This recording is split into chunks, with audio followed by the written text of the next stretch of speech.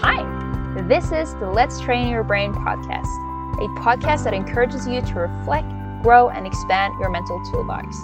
My name is Annie Ursta, and I am the host of this podcast. I'm a certified life coach with a background in psychology, and my purpose is to help people transform their mindset for the better. This podcast is made for you that are open and willing to grow and curious to learn more about how the mind works. Sounds interesting? Well, let's get right to it. Hello, my friend, and welcome back to the Let's Train Your Brain podcast. This is officially the last episode from our van. So I am so sorry if there's some background noises, but trust me with this, in a week, it will not be anything like this. This episode is called How to Sit With It when a friend is experiencing grief, loss, or sickness. I've had a lot of loved ones that have gone through grief, loss, or sickness during this year of living in a van. From grandparents, parents, siblings, people that I've loved that would experience some kind of emotional drain of losing or having someone they love that are or has been sick. I've yet to figure out how to handle that as a friend in a perfect way, and honestly, that's beyond the point because we'll never find perfect anyway. This episode is fairly short, sweet, and simple, and it honestly mostly is a reminder for myself and for all of us that have someone dear to us that are either going through loss or have someone they love that are struggling deeply, physically, emotionally. It really doesn't matter what the struggle is, but when someone is struggling or losing someone, that's really, really tough. And I just wanted to share some thoughts on how it's been from my perspective of being a friend, at least trying to be a friend, and just kind of what I've learned along the way. Loss and grief is inevitable. Sooner or later, it will happen. It will happen to every single one of us. And oh my goodness, that's a car there. I'm sorry. Some losses are expectant, but others are out of the blue.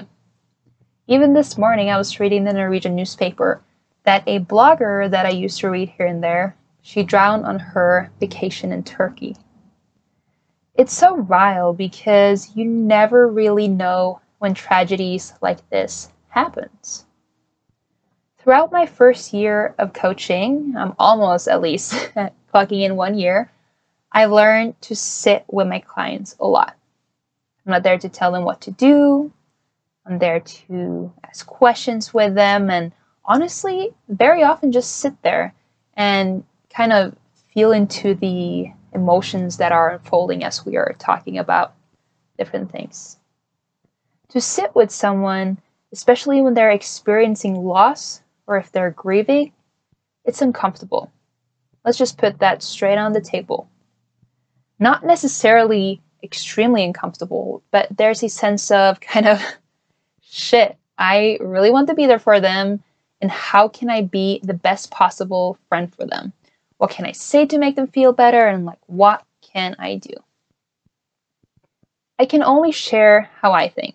And that doesn't mean everyone can relate, but especially as a recovering people pleaser, which I've talked more about in a former episode, as someone that wants everything to be great and everyone to be happy, it certainly is uncomfortable to sit with it. The same way you can't rush a flower to grow, you can't rush grief or sadness. Even more importantly, for some reason, I felt that I had some sort of responsibility as a friend to make them feel better, to make them heal. Not to make them heal, but to help them heal. Which is so interesting if you think about it. Because the definition of a friend is someone we have a mutual bond of affection with.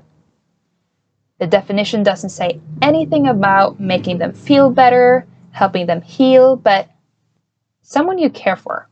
someone you love. If that love can help your friend heal or help them feel better, then I'd say that's a win-win. But I think I need to remember, at least for me, that my only job as a friend is to still be, guess what? A friend. Sometimes with loss, I think it's uncomfortable because we don't know what to say, and that for some reason we start actually to create distance in a time where that's the opposite of what our loved ones need. But we do it out of fear of saying something wrong or not knowing what to do. The thing I've truly come to understand, and I can only speak for myself here, is that before a friend goes through a loss, I am there as a friend. We do things as friends would do. Sometimes my friend is happy, sometimes annoyed, sad, or honestly, any other emotion. The same goes for grief, sickness, or loss.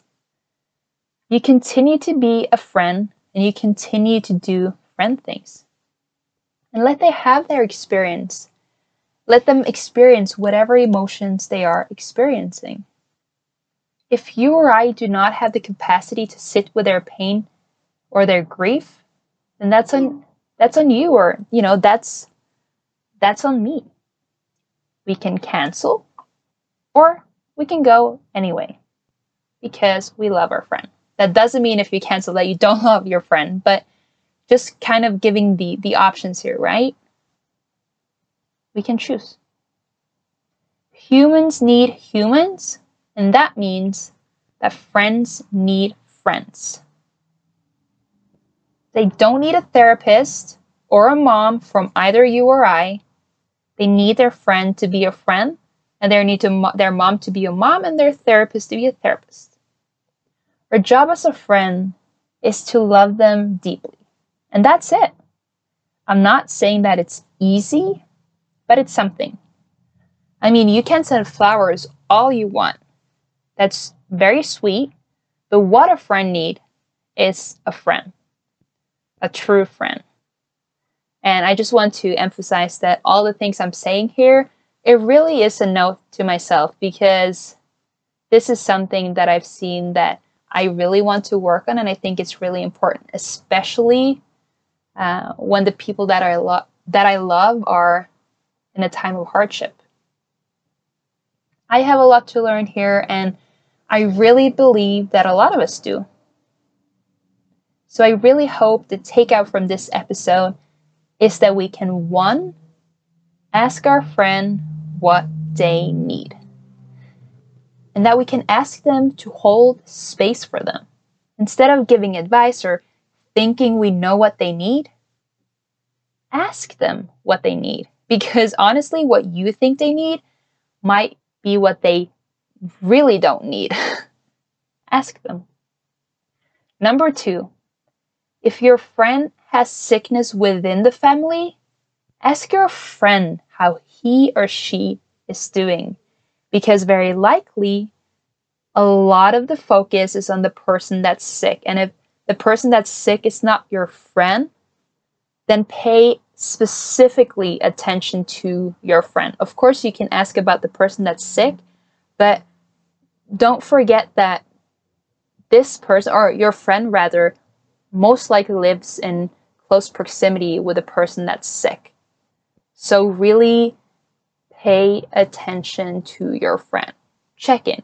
Ask how they're doing. Number 3, ask although you don't know if they want to talk about it. Because if they want, they'll let you know. But what it does is that it shows them that we care. This is something I learned the hard way, and I really want to keep this advice at heart, because it is interesting how fear, or like we don't want to, say something we shouldn't say, but sometimes that means we say nothing. And is that really better? What I come to figure, or more so realize, is that ask. Like I said, ask them. And if they don't want to talk about it, that's fine. You don't have to talk about it, but it shows that you care. Number 4, tell them you love them often.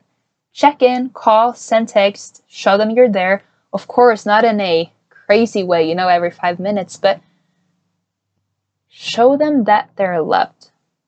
Especially in a hard time, that is really important. Number 5, and this is really, really important. Do not expect them to be at their best. It's kind of self-explanatory, but I think this is important. It's hard to go through shit. And when we try to be great friends, but get little response back, at least we know that we showed up. We loved as a friend, we were there. And that's all we can do, really. Let's never require people that are going through grief or sickness to be held to the same standard as the rest of the world that is not going through that kind of experience. Let's have a lot of grace and show kindness in the season that they're in. Lastly, did I say tell them that you love them? Yes, I did. But really, do it and show it. Words mean nothing if it doesn't align with action. And this is also another huge note to self, and definitely something that I need to work on. And I'm not sharing this as standing from a pedestal, rather something that I've learned myself. But maybe this is something you have, or rather you should work on too. Maybe this is something that kind of you feel connected to what I'm saying today, and you think, oh, actually, maybe I should check in more with my friend. I really hope that this was a friendly reminder for all of us, especially for us that have people that we love that are going through a difficult season. We don't need to know what to say, but we can ask what they need. At least show them that we're there for them and that we love them. Grief and loss, as well as sickness, is never easy. But it's the same, but it's in the hard times especially that it feels amazing to be loved and cared for by friends. I hope that this encouragement was of encouragement rather, as well as a great reminder to take extra care of those you love that are going through a tough time.